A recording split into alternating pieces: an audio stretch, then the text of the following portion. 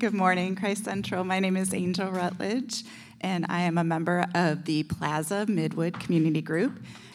This morning, the word comes from Ephesians chapter 2. It's verses 1 through 10.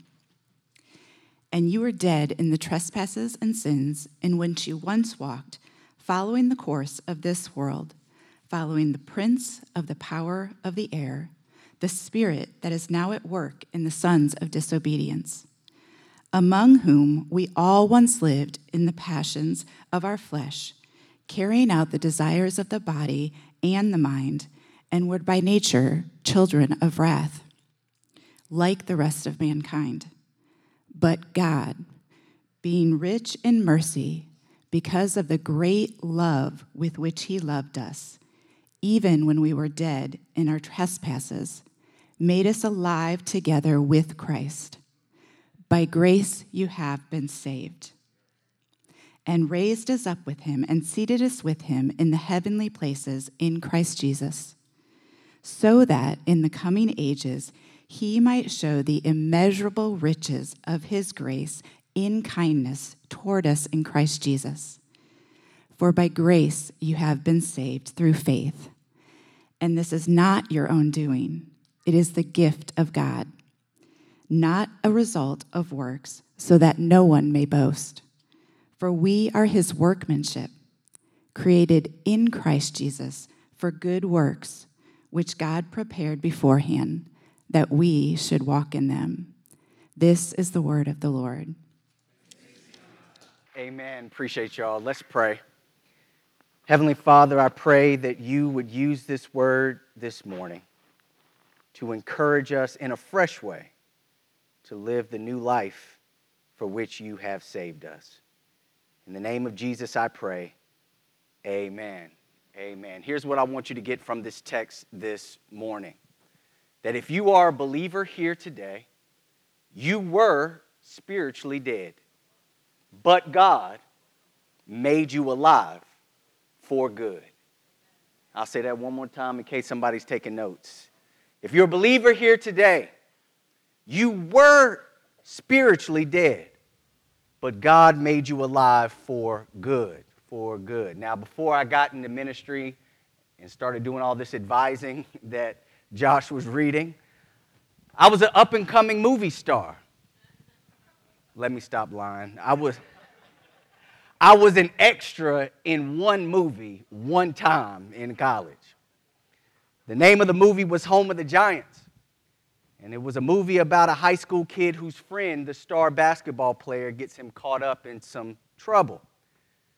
Now, I'll be honest, the movie, it won't all of that, right? As a matter of fact, the last time I checked on Rotten Tomatoes, I think it had like 40% or something like that. You know how they give a little splat if it's not fresh? That movie was all splat. But the movie did have a couple of actors in it that had a little buzz back in the late 90s, early 2000s, including the former childhood movie star Haley Joel Osment. Y'all remember little Haley Joel Osment? Remember when he played Forrest Gump's son in Forrest Gump? But the movie that really put him on the scene, Amari, I heard you say it, was The Sixth Sense, right? And who was that other actor, the main other actor in that movie with him? Bruce Willis. Why that brother always seemed like he having a bad day in every last one of his movies? Anyway, Bruce Willis was Haley Joel Osment's child psychologist in the movie. And remember Haley Joel Osment's character, I think his name was Cole in the movie? Cole had a special gift, a sixth sense that allowed him to be able to see what? Dead people. Little boy could see some dead people. I see dead people had to be and has to be one of the most famous movie quotes of the last 30 years. Right up there with Bye Felicia, right?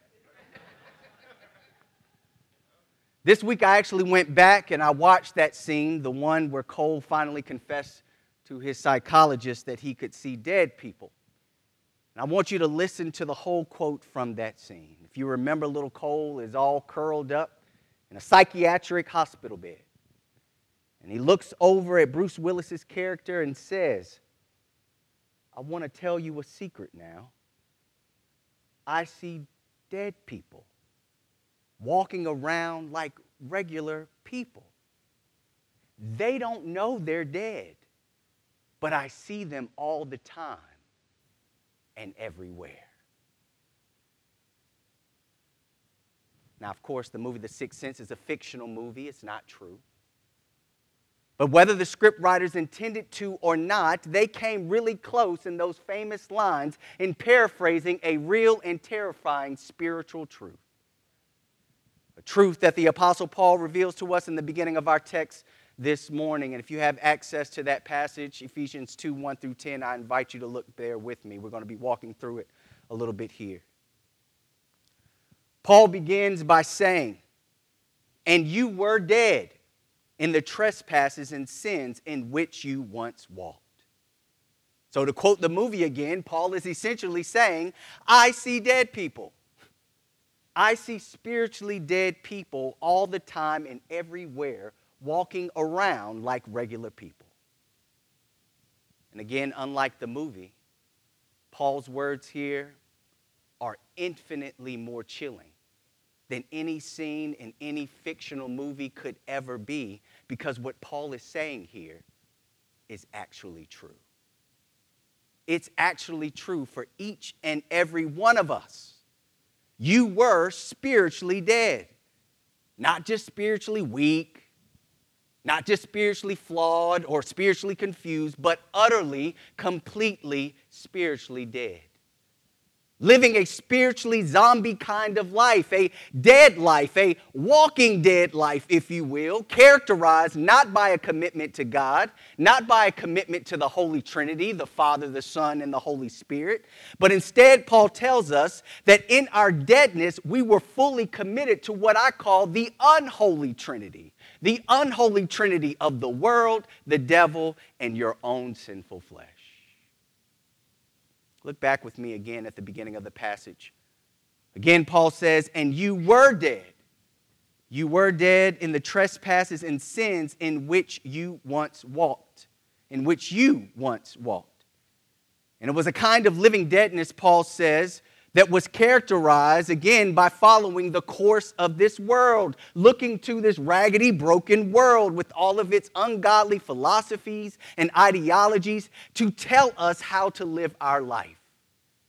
As a matter of fact, Paul says, you were actually enslaved to the world. And not just enslaved to the world, but Paul says we were chained up by the devil too, by the prince of the power of the air, as Paul calls him. And along with the world and the devil, probably the worst of them all, we were slaves to ourselves. Living to gratify the passions of the flesh, Paul says in verse 3. Giving ourselves over to that which ultimately could never satisfy, and inevitably that which was destroying our souls. And that was all of us, sisters and brothers. Paul says at the end of verse 3 that we all were by nature children of wrath. We all were so much in the grip of this world and the devil and our flesh that we were only able to live dead opposed to the holy God who created us, which therefore 100% deserved God's eternal righteous judgment. Again, that's what Paul means when he says we were by nature, each and every one of us this morning on our own, destined for God's eternal wrath. An eternal life apart from God's goodness and mercy, trapped in ultimate misery forever.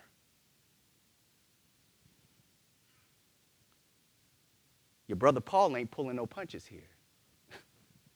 He's dipped his brush in the darkest possible hues to paint for us a graphic picture, a vivid, explicit picture of our sinful spiritual state without God's intervention. And Paul does this not ultimately to scare you, but for the opposite reason. He does this so that the relief of the good news of the gospel can shine as bright as it should in your soul this morning. Amen? And that good news begins with those two powerful words in the beginning of verse 4. But God. Amen?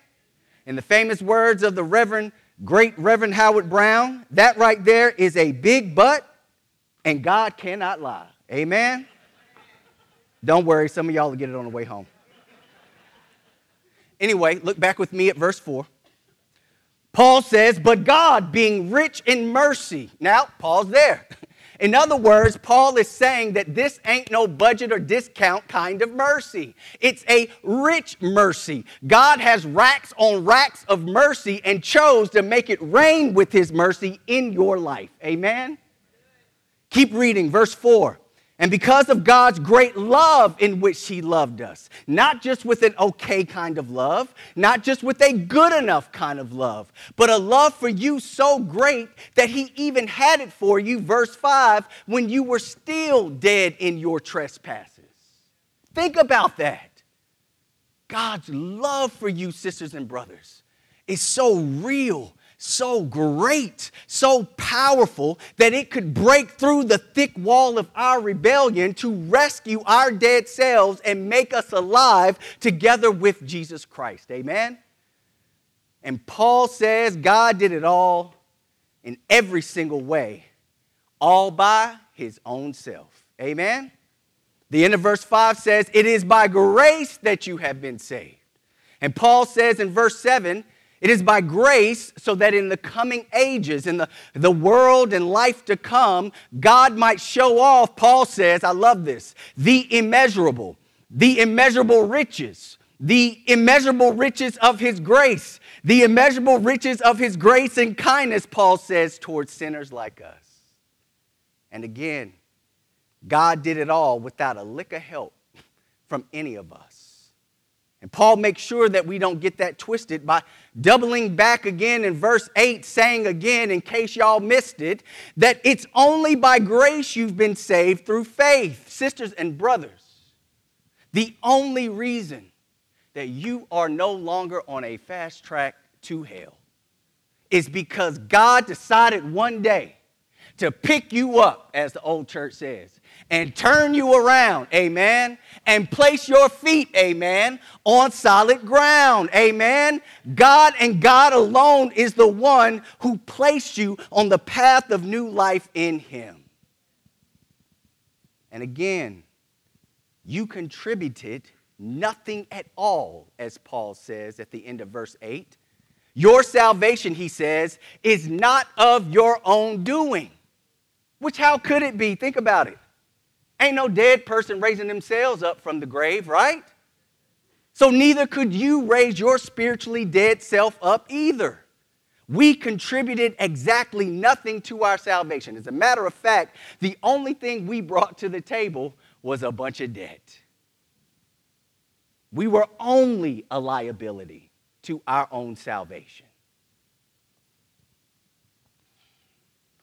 You know how sometimes Christian folk will say stuff like, when I let Jesus into my life, or when I chose Jesus to be my Savior, and I get what folk are talking about. I probably said it before myself. But the reality is that God had to first choose you way before you could choose him back. Amen? Don't forget, sisters and brothers, you were dead. And the last time I checked, dead folk ain't choosing nothing. Jesus had to choose you first. Jesus had to choose to put himself in your life. Even the little faith that it took for you to believe in Jesus. He had to give you that too. That's how jacked up we were. Again, Paul says, verse 8, it is by grace that you've been saved through faith. And that faith itself, Paul says, is not of your own doing, but it too is a gift of God. He doesn't stop. Verse 9 emphasizes the point, saying that this salvation is not the result of works, so that no one, nobody, not even the most intelligent, not even the most successful, children, not even the most well-behaved person, could ever ultimately boast. You were dead, but God. But God, amen? But God by his own self made you alive. But Paul ends our text this morning by reminding us that even though we are indeed saved by grace alone, this grace is so powerful that it never remains alone. Amen? Understand, we are saved, sisters and brothers, not by good works, but we are saved for good works. Look there at verse 10. Paul says, for we are God's workmanship. In other words, as a believer this morning, saved by grace through faith in Jesus Christ, if that is you here this morning, you are right now God's masterpiece. Amen? A masterpiece for whom the master has perfectly pieced together a whole bunch of good works for us by the Spirit to do. It's God himself, brothers and sisters, who delivers to us a regular daily supply of customized, prepackaged opportunities each and every day to show off his grace and his mercy and his justice through our lives to our watching world. Amen? You were dead, but God made you alive, and he made you alive for good. Amen? Again, for good, as in for good works, but peep the wordplay. God also made you alive for good, as in that he's made you alive forever, and can't nothing reverse that. The Bible says that whom the Son sets free is what? Free indeed. Amen? Amen?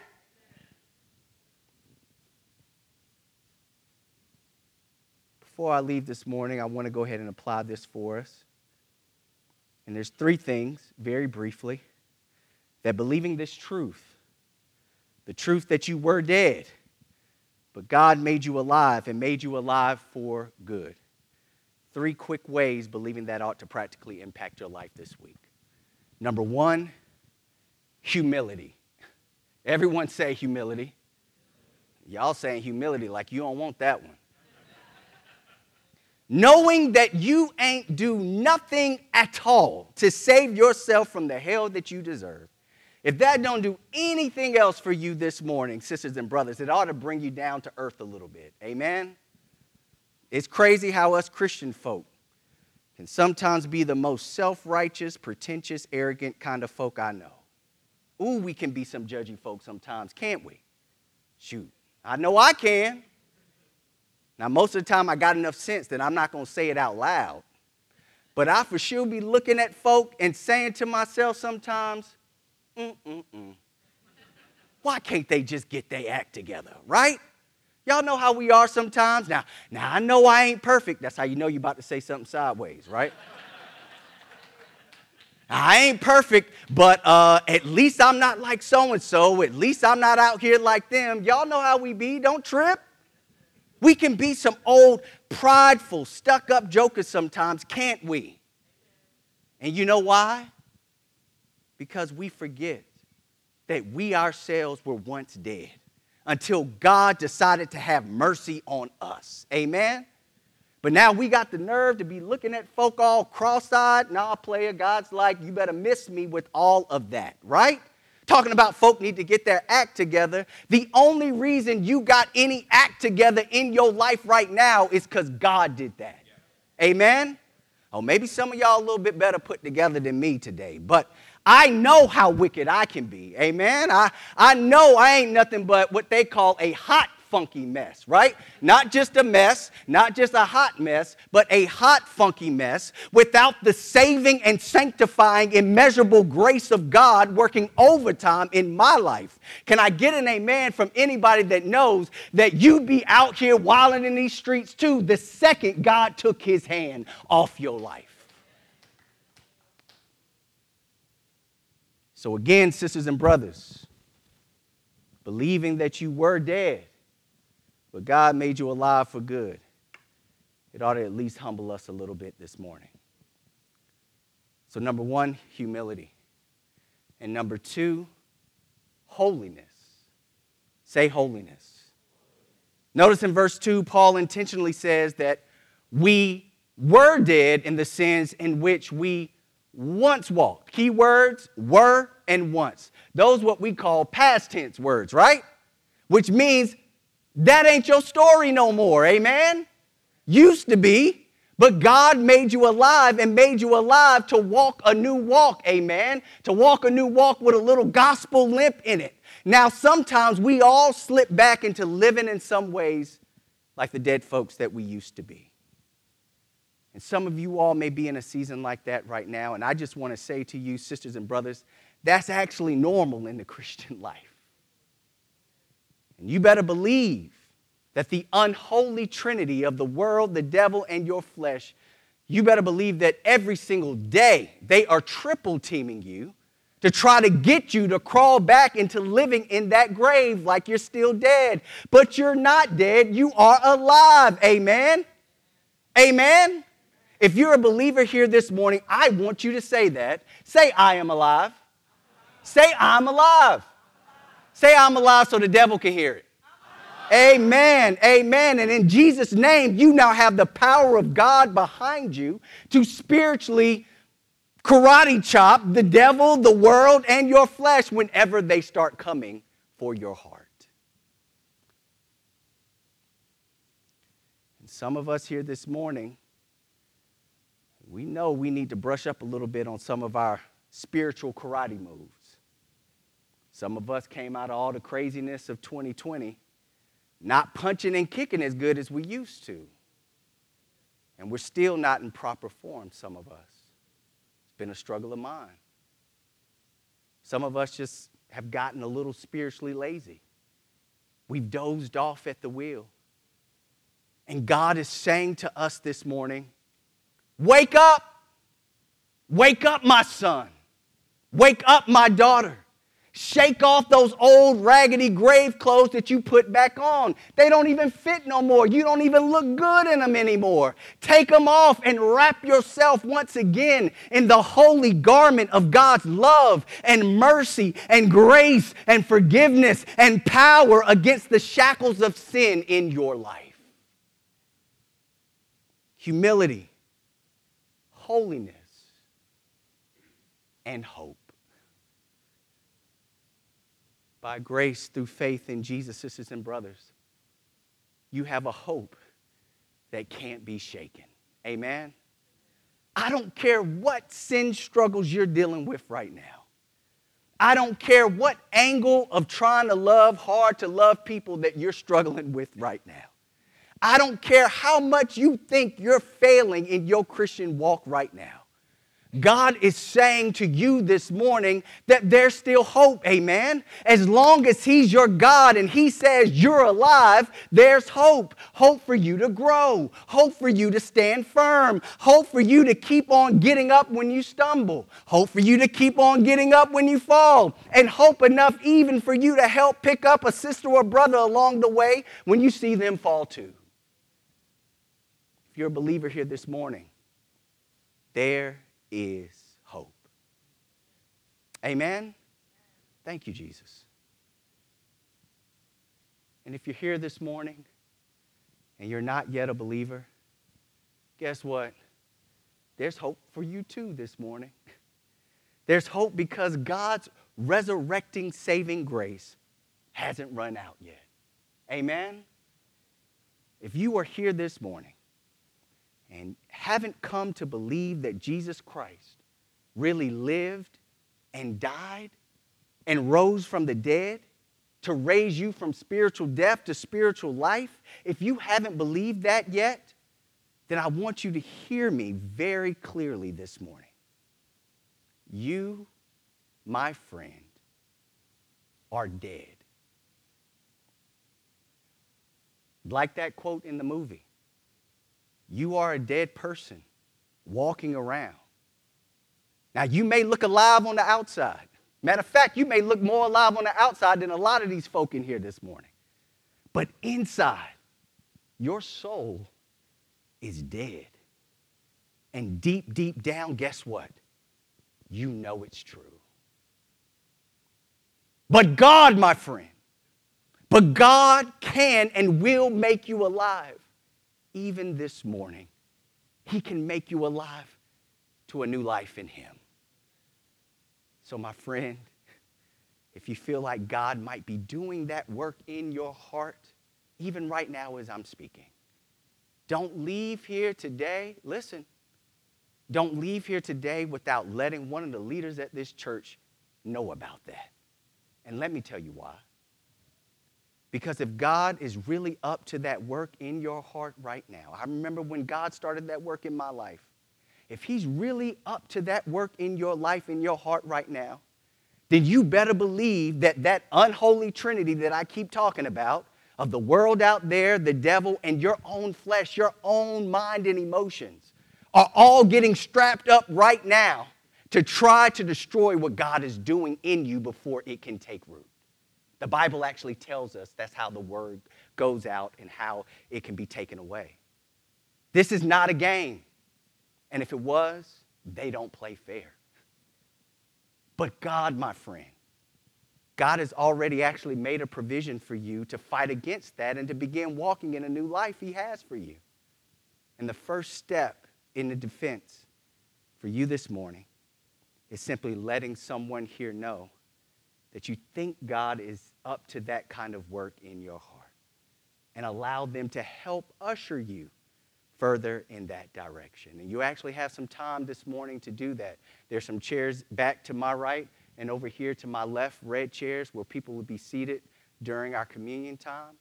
And I encourage you to go over there and talk with them and let them pray for you. We were dead, but God made us alive in Jesus for good.